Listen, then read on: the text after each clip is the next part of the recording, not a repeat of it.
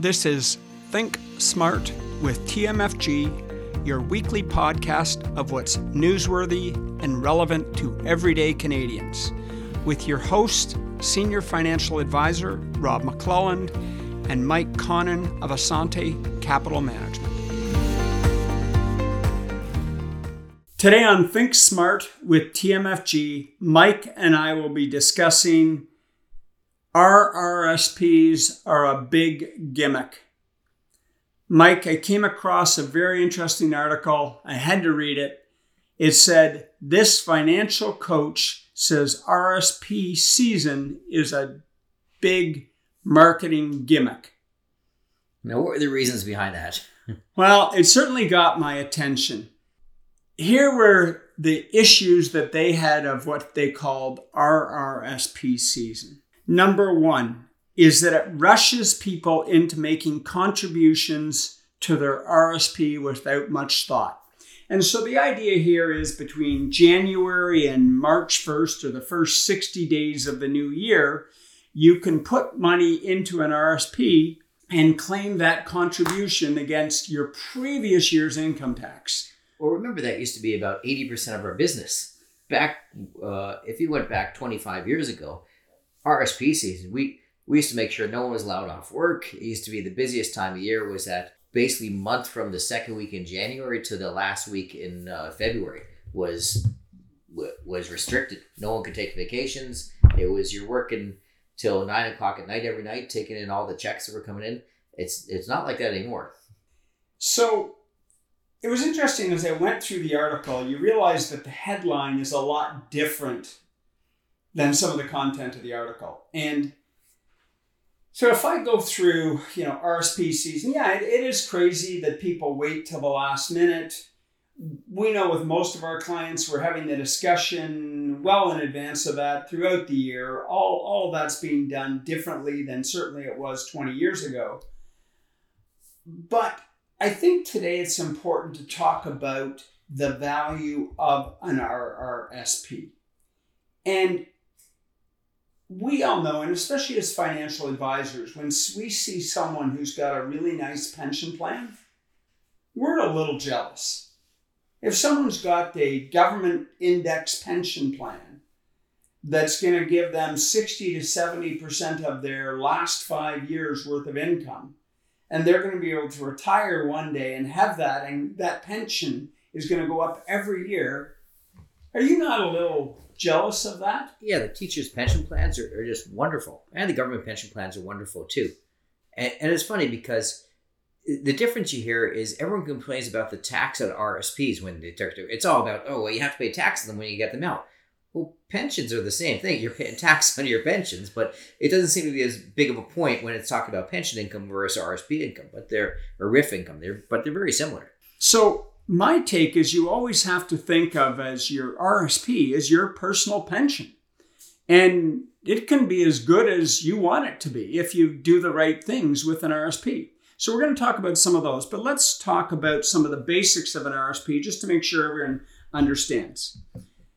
So contributions to an RRSP are tax deductible and can therefore help lower your tax bill. So let's say you're paying 40% marginal tax rate. So the next dollar you earn, you're going to give up 40% to the government. So if you do $20,000 RRSP contribution, that's going to get you back $8,000 in taxes. Absolutely. So that's a pretty good savings. So you put $20,000 in, you get $8,000 back from the government, and now you've only really put in $12,000 into the RRSP.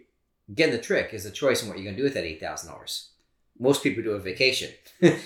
Well, but that's a personal choice. That's personal choice, but you could actually put that into savings. Right. You could top up your TFSA and use some extra towards it. So there's a lot of choice of what you can do with that tax savings, right? So not only do you have the $20,000 still working for you in the RRSP, but now you could put maybe that $8,000 into a first home buyer's plan or a TFSA contribution or an open account. You've got lots of choice. Or you could pay down debt. Pay down debt, that's now saving you 6%.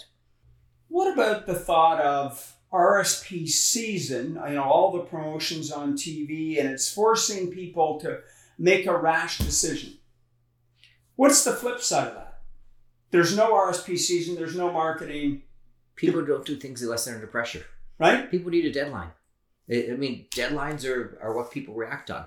You know, everyone dreamed of the people who would go to school and study a month before the test. Did you do that? No, never. He studied the night before the test. Thank goodness I had the night before till midnight at least. Yeah. I learned if I stayed up later than midnight, it actually worked the opposite way. It was negative. But deadlines help. Number three, I guess, is RSPs should be a year-round discussion on how an RRSP can fit into your financial plan. Do you agree with that? Yeah. Absolutely. Yeah. So that's an easy one. Contributions should be well thought out in order to maximize your investments and minimize taxes. Absolutely. I agree with that, but I believe that you've got a long-term investment strategy, and so you're not having to rethink every $10 that you're putting into your savings. No. It should be part of your long-term strategy. You know when that $10,000 or $20,000 goes into the RSP, you know exactly how it's going to be invested. Isn't the best strategy for an RSP and TFSA to contribute on a monthly basis? You and I have talked about that all along. And I know I do more of that than you do, but is that the only strategy? Yeah, well, I mean, the perfect from a financial point of view is January 1st of a year, you should do your RSP contribution fully if you have unlimited amounts of money, right? Let's say cash flow is not a restriction at all. January 1st, you should top up the money for that year in the RSP because that way you have the money working for you tax-free throughout the entire year. You're probably going to end up with a minimum of 8% more money than the guy who waits till the next year to put the contribution in. Yeah. Or 7% or whatever your rate of return is. But people want to wait to do their tax returns, get the notice assessment, get the details. But I mean, if in the perfect situation, if you're making the maximum, if you know you're going to be on the maximum, you do the maximum January 1st. The next best solution is probably to do it on a monthly basis. Now you're going to take advantage of dollar cost averaging by doing that. So dollar cost averaging is you're putting a set amount of money in every month, and if the market happens to be down, you buy more shares that month. If the market's up, you're buying less shares that month. So you tend to be buying at a lower price using dollar cost averaging. Third is you do it on the deadline. You make sure it's in before the first day of March. The biggest problem with monthly contributions in today's world, in the gig economy or whatever we want to call it, not everyone has the same steady monthly income. Income can be variable. You know, you take even an Uber driver and their income can be very variable. So sometimes some months are much busier than others. So dollar cost averaging may not work for them. Yeah. So what would you do in that case? Would you still do a little bit of dollar cost averaging, maybe half of the amount? If you have to stop a month or miss a month, you do it. You know, and then you make it up the next month if you can. People seem to be more into tax-free savings accounts than RSPs these days. They love the idea of being able to get that money out free of tax. Are people making sound decisions on these TFSAs versus RSPs? In other words, they seem to be putting more money into the TFSA than the RSP. So there's articles that come out that, again, put down RSPs.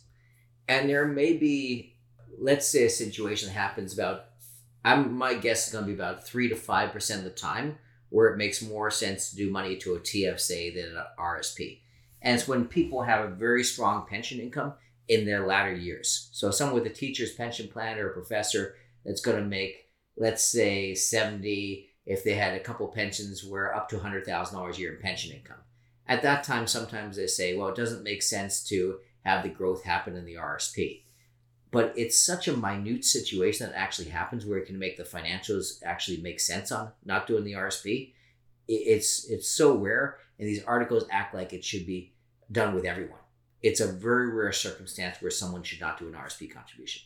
To me, the big advantage is you get the two things working for you. You get the contribution plus the tax savings. It's interesting if you look at older Canadians, those that have been around, those that are maybe 45, 50 years and older, they're more comfortable with RSP contributions because TFSAs are a relatively new thing. The younger generation seem to love the TFSA contribution. The RSP, that's for my retirement. I'm never going to need, that's a long way off. I'm not worried about it. What about liquidity, Mike? where does liquidity become an issue between an RRSP and a TFSA? If you needed $20,000. TFSA is very much more liquid. It's hard to get money out of an RRSP. So is that a good or a bad thing? I find it's good that it's difficult to get money out of an RRSP, because once money's in your RRSP, unless there's a real emergency, you're not going to take it out of your RRSP. And it's not that you can't. You can, right? You can get money out. You have to deregister it. And when you deregister it, you have to pay taxes on it. And unlike a TFSA, where when you take money out of it, you still have that room of the money you take out. When you take money out of your RRSP, that room is gone. You've lost it forever. So there's a big difference between the two. So last thing you want to access is your RRSP funds. We talked about the $8,000 tax savings. When you take $20,000 out of an RRSP, it works the other way. It costs you $8,000 extra. So to get $20,000 is going to cost you that same $28,000 now to get that money. And that room is lost for life. It's gone. You're never allowed to have it back. The other big issue, and I go back to, even personal experience. I mentioned in a previous podcast where I ran into a cash flow issue in 1999. I did not touch any of our RRSP accounts. I did touch the open accounts, even though there was a tax implication on that. And it's because people tend not to touch their RRSP accounts. It's long-term money. It's a sacred account. Everyone needs one sacred account that's going to be there to take care of the future you. And your pensions it's not like when a teacher gets in trouble, they can go to the pension plan and go, hey, pension plan, I'm having a rough month. Can you go and give me some money back from my pension plan? Pension plan goes, no. If you want to retire or leave, yes, you can access your money. It's your money, but you're not getting it. And you got to treat RRSPs. That's the reason why pension plans are so attractive and so strong, because they have zero liquidity. And with that zero liquidity becomes a great ladder income. The TFSA. We've maybe said a few bad things about it. Well, maybe we haven't said bad things about it, but we've said some really nice things about the RRSP. Is the TFSA still a good, valuable account? It's an awesome investment.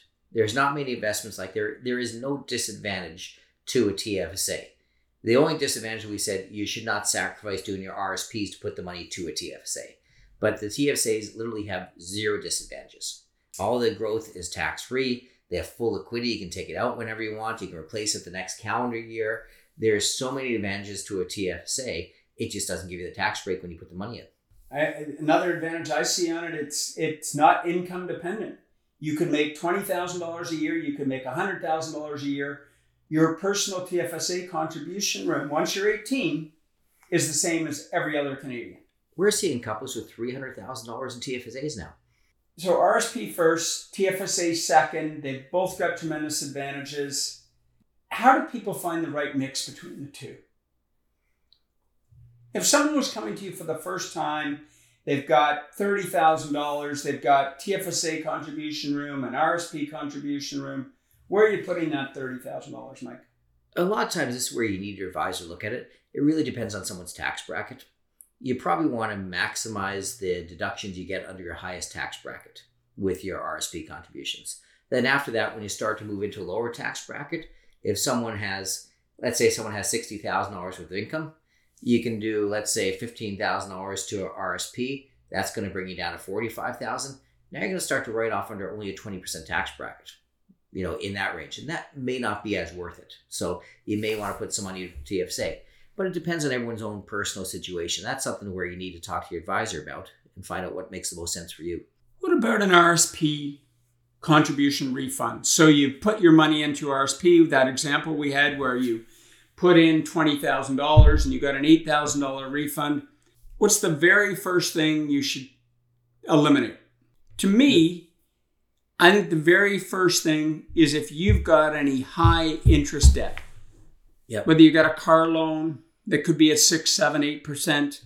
You might have a credit card that's at 19%. If you've got any debt like that, eliminate it. Eliminate it. Get rid of it. If you've got a mortgage, a variable mortgage, if you got a fixed mortgage today paying only 2%, I probably wouldn't pay it off. Yep. If I've got a variable mortgage which is now over 7%, I would definitely pay it off. Yep. Just pay it off, whether a lump sum or whatever the choice is. Any debts, it's a good strategy to pay off. if you've paid off your debts, you've topped up your TFSA, and you feel you've done a pretty good job, there's nothing wrong with spending some of that money. Yep. And enjoying it. But make sure you've done your 15 to 20% of savings. Yeah, once you've done that savings, you can feel some freedom that the money is actually yours. Home savings account. So Asante, for the first time in the last week, got permission from the government to launch their first home savings account. Are you excited by it? Do you think many clients are going to take advantage of it? I think they're great. Was it $8,000 a year you can do? Yeah, up to $40,000 per person. Per person. A young couple could put away $80,000. They're going to get a tax break on it. It's going to grow free of tax, and it can go towards their first home purchase. I think we're going to see a lot of parents helping out kids this way. I think it's a great strategy. I've already had 3 or 4 clients reach out to me. We were late getting to the start on this thing. Asante was. There's going to be some issue with the government. Finally got it approved. I think it's a great strategy. Is RRSP season a gimmick? Absolutely not. I mean, people tend to advertise them more at that time, but as I said, it's better to do an RRSP than not do an RRSP. If it gets Canadians saving their money in the right place, I think it's a great strategy. If it happens 2 months a year that we have to do all that advertising to get Canadians to make that move, I think it's a great thing. That brings us to the end of another week. Thank you for joining us. This is Rob and Mike with ThinkSmart from the McClelland Financial Group of Asante Capital Management, reminding you to live the life that makes you happy.